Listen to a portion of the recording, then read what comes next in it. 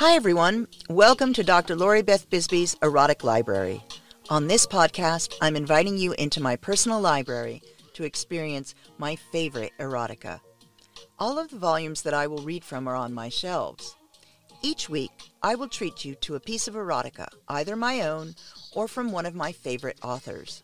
Some weeks I will be joined by these amazing authors themselves, and you will have the chance to hear them read their own work.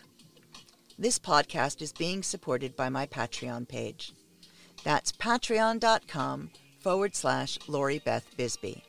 For people who subscribe, you will have access to special interviews with authors and readings, and also to special events. So grab your drink of choice, get comfortable, and enjoy a peek into my erotic world.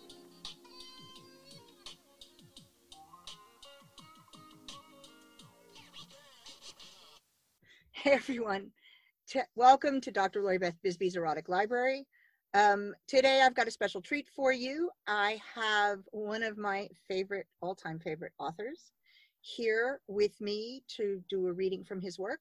Shakir Roshan is a national best-selling author of nearly a dozen novels and more than a dozen anthologies. Known for his provocative, twisted tales, you can check out his upcoming novel, Love, Lust, and Beautiful Liars, where his international weapons dealer who is looking to retire on top and enjoy his happy ever after. Only two problems: a rival dealer who wants to retire him for good, and a madam who doesn't want to let go of the love of his life quite so easily. He's also developing projects under the pen name PK Roshan. You can find out more about him at www.shakirroshan.com. You will have this link posted, but for those of you who can't be bothered to go to the notes, it's SHAKIRRASHAAN, ShakirRoshan.com. Welcome to the show. Thank you for having me, love. My pleasure. What are you going to read for us today? This one is actually from one of my erotic romance tales called Unthinkable. It's actually a poly relationship between, it's a polygynous relationship, one man, two women.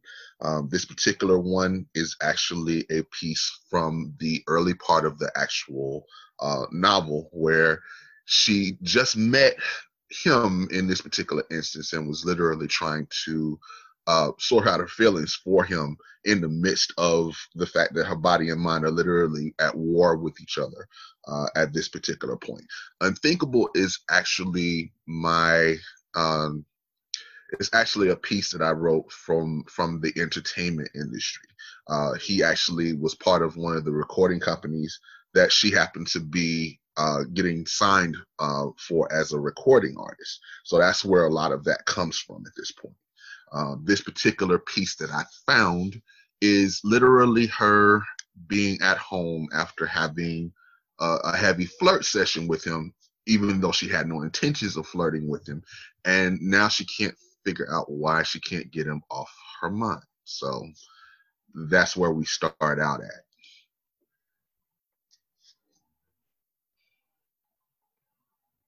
It had been such a long day that I needed to release and relieve the tension that I had put my body through. The rehearsal, the 2 hours at the gym to keep my body thick and tight, my hormones in a frenzied state while flirting with Devin, and the final straw of the anger going through the bullshit with Troy. A hot bath, a good long soak was needed on levels that I couldn't quite explain. Filling the tub with water, I poured some vanilla-scented bath oils in to mix and lather while I slipped out of my clothes to prepare to slide in and indulge my senses. Thoughts of the encounter with this man wouldn't leave me alone.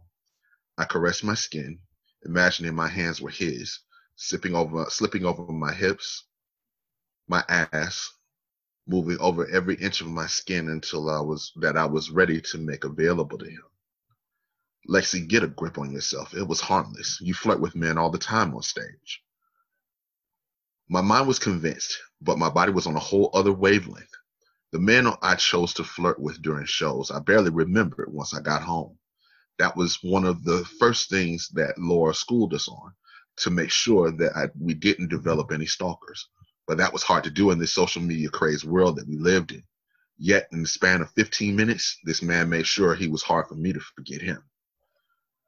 Before my body decided it wanted to go from a slow burn to a raging inferno, I turned off the lights, lit enough candles to give the room a warm glow, and slid my body through the coolness of the bubbles before my skin became intimate with the enveloping warmth of the water below.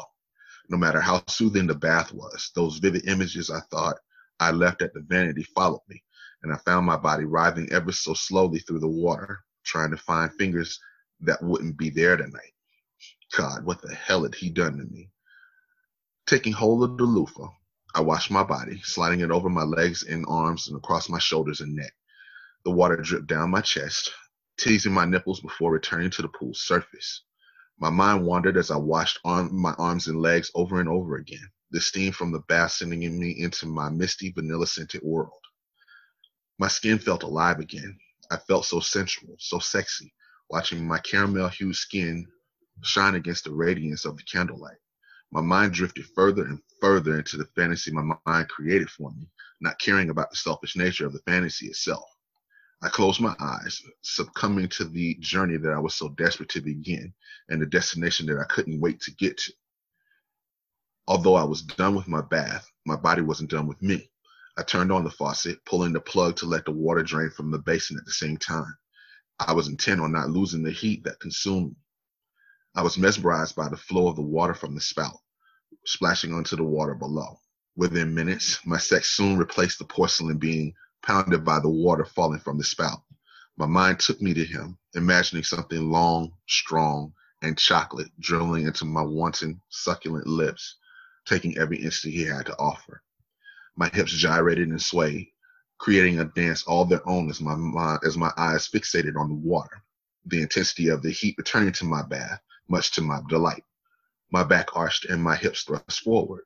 So acute was the urge to feel my climax that I was willing to risk submerging my head underwater and the possibility of drowning, if for nothing else than to feel that little death consume my body and show no mercy in giving it what it wanted. I lifted my butt and arched my back so that only my feet touched the floor of the basin and my arms propped against the side of the bathtub. Droplets cascaded like a waterfall while I held the position for those titillating moments. My clit felt hard and erect as I became aware of the warm moistness forming inside. I was desperate for a long, hard fuck, and my mind was made up on who it was I wanted to fuck me as long and hard. I only wished that he could feel how much I wanted it from him. The tips of my fingers found my clit and wandered across it as I submerged my body beneath the water again. A desperate ache surged, and the pressure from my fingers only heightened it. The water kept coming, working in tandem with my fingers like a liquid tongue, bringing me closer to the edge of orgasmic bliss. I didn't dare stop the flow, even though the rock and sway of my hips against the rhythm that I created with the water began to splash out of the tub and onto the floor. Faster and faster, my fingers rubbed. Faster and faster, my fingers plunged in and out, giving my mind images that I could no longer deny anymore. Tensing as my body neared climax, I screamed out for him as the orgasmic waves washed over me, taking me to that destination I had longed to go to. I finally turned off the water, still throbbing and no one to put this fire out. I blushed at how horny I was, that I still needed another wave to crash so that I could go to sleep and dream about those hands of his, taking possession of me in ways that I longed and begged for. By the time I got out of the tub, I finally felt the rush of exhaustion sweep me off my feet, knowing the Sandman would soon come to claim me. For the first time in a long time, I couldn't wait for him to come for me. He was in for one hell of a ride tonight. Wow. Okay, I need to catch my breath.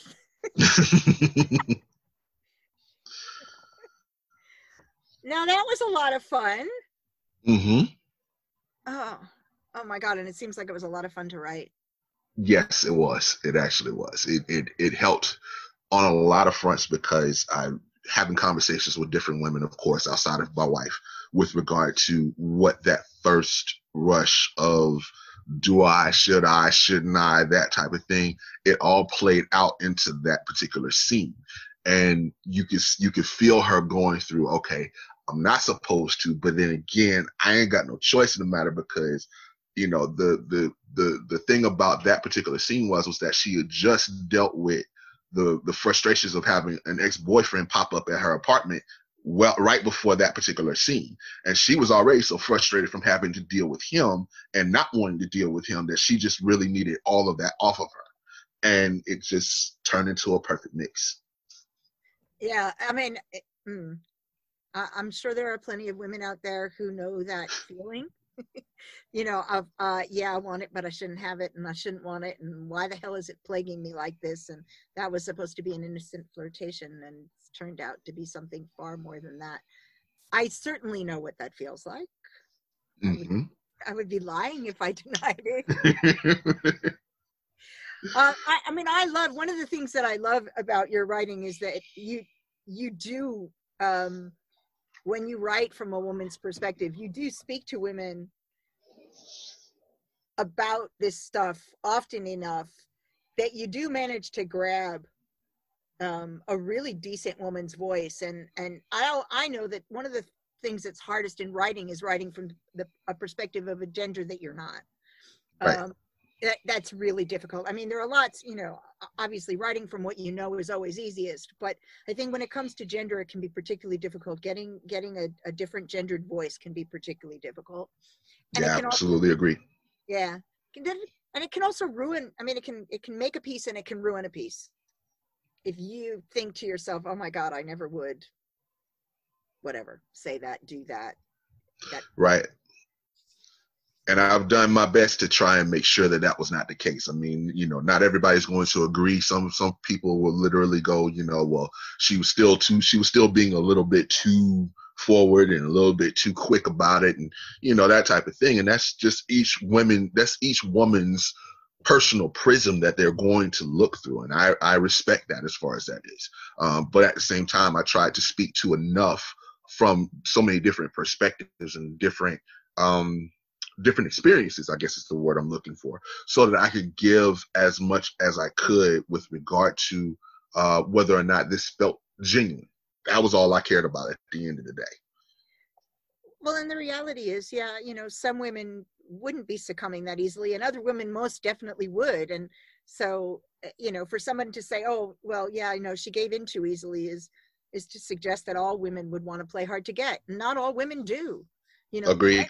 Plenty of women, I mean, I use myself as an example as easiest. I might fight with myself over whether I should be going for that or not going for that, or fantasizing about that person or not fantasizing about that person.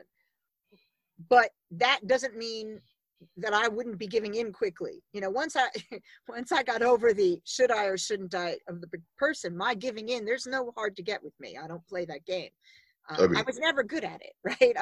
I would play it if I had been good at it, but I was so crappy at it, I never got the hang of it. Mm-hmm. So, but I mean, I've certainly still fought with myself as to whether or not an approach is appropriate, or sometimes whether or not somebody was interested. That's the other one. It's like, okay, yeah, that's the other half. Yeah, they're flirting with me and stuff, but they couldn't possibly be interested in. And so my husband makes a big joke out of that, because 99% of the time I miss it. It goes right over the head.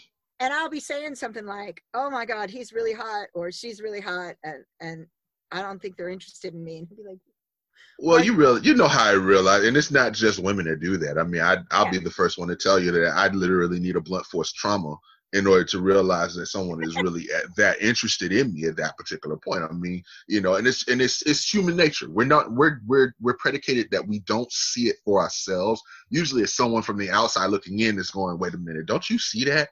And you're looking like literally deer in the headlights, like, are you sure? And that type of thing. So that's not surprising by any stretch of the imagination, unless the other person makes it blatantly obvious. It is very difficult for me to realize and see, and then kind of go from there. I'm funny that way too. I mean, but I can feel the energy, so I kind of kick myself, and I look at that as a leftover from my younger days, where I didn't really trust my own instincts, and so I would dismiss stuff. And this is the only part that I think is really still left over. And so, I mean, we had that at the launch, where I was like, oh yeah, this person I've been crushing on for ages. Yeah. I haven't said anything, and I don't know if he's interested. And Morloki's sitting next to me, laughing his fucking ass off. Like, how did you not know? How did you not see that? And I was like, I just didn't see it. I'm really happy about it, but I didn't see it. I completely didn't see it. I missed it. And I do feel like sometimes that's a leftover from this sort of, I can't trust my own instinct, or it's frightening to trust my own instinct. So if I pretend it's not happening, maybe if I pretend it's not happening, I don't get caught up in that.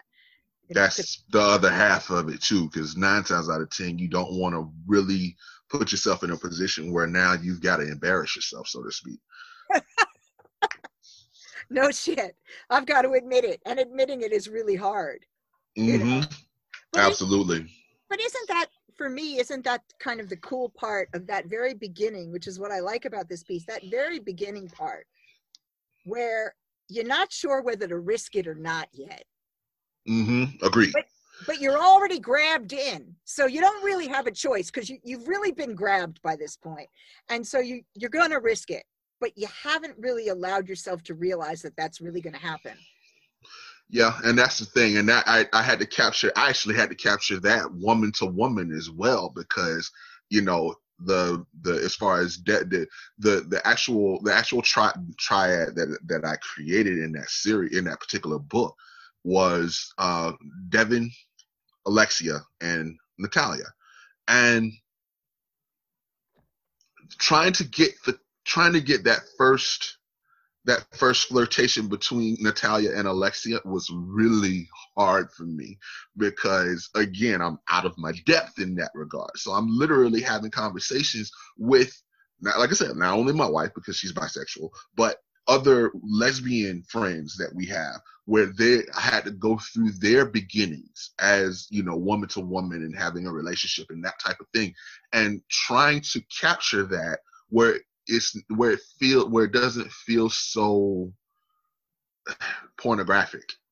This is the only way to explain it. So, because you know how it is with lesbian porn. It's no different than heterosexual porn. It just feels cliche, and you try your best to avoid that as best as humanly possible.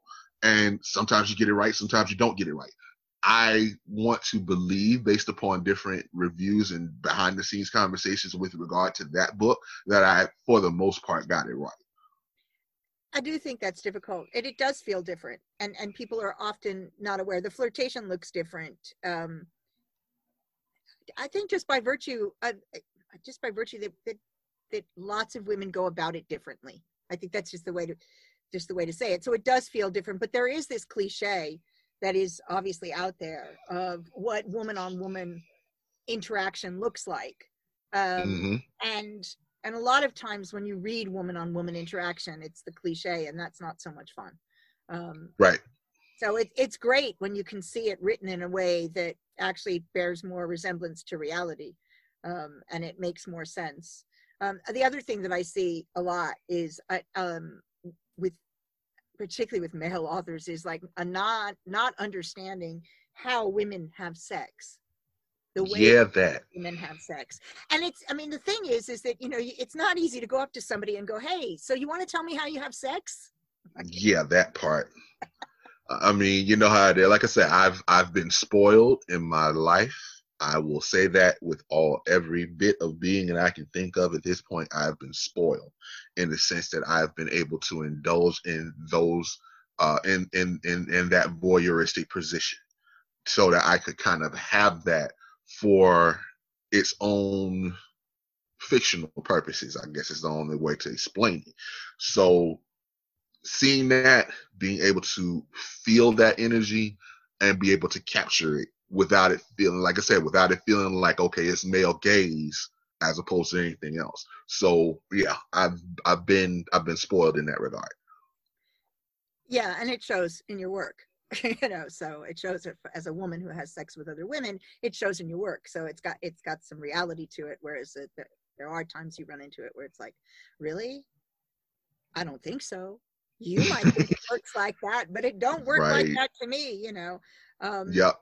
And again, as we always say, fantasy is fantasy, and part of the fun with fantasy is it's not reality, and you don't expect it to play out exactly like reality does. But if it's too fantastical when you don't intend for it to be, when you're not clearly saying, hey, I'm setting this in a fantastical place, or I'm Agreed. going to a fantastical place, then it doesn't ring true, and then it doesn't grab people well enough. And so it's like even in the work that you do that has a fantasy base to it, it's well researched enough with enough reality that it still grabs in a real place as well as in the fantasy. So it's great fun. Absolutely. I mean, you know, everybody wants their version of escapism, and I get that.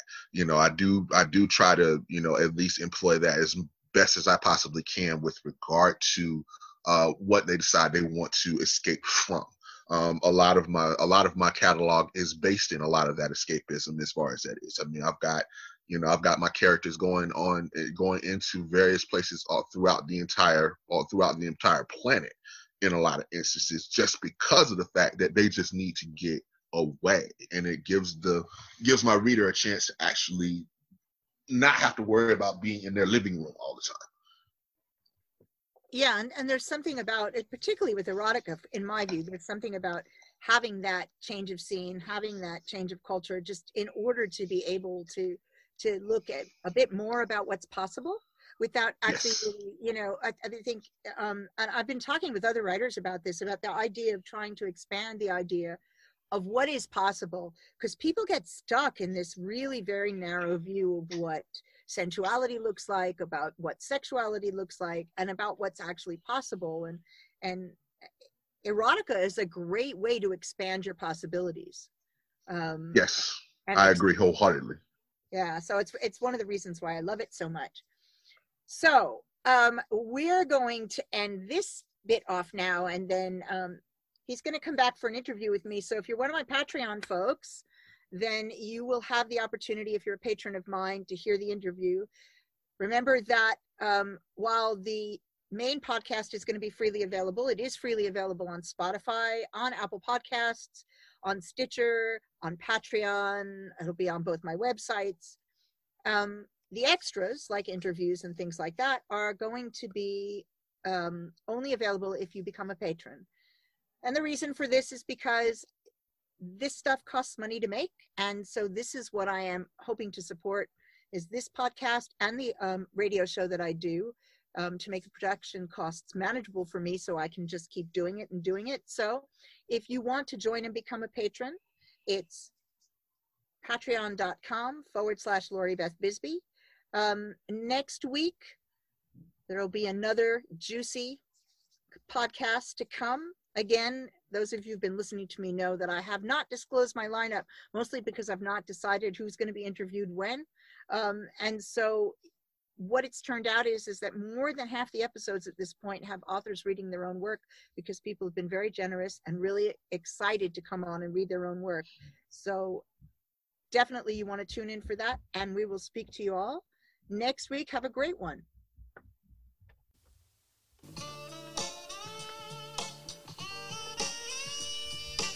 Thanks for joining me on this erotic adventure. Join me again next week for more exciting erotica. Visit my websites, drloribethbisbee.com and drloribethbisbee.press, for more information about what I'm doing and what services are available. Check out my weekly internet radio show, The A to Z of Sex, on the Health and Wellness Channel, voiceamerica.com, Thursdays at 11 a.m. PST, 2 p.m. EST, 7 p.m. BST, and that's a live show. If you've got suggestions for this show or authors you'd like to hear, email me at loribeth@drloribethbisbee.press. Have a great week.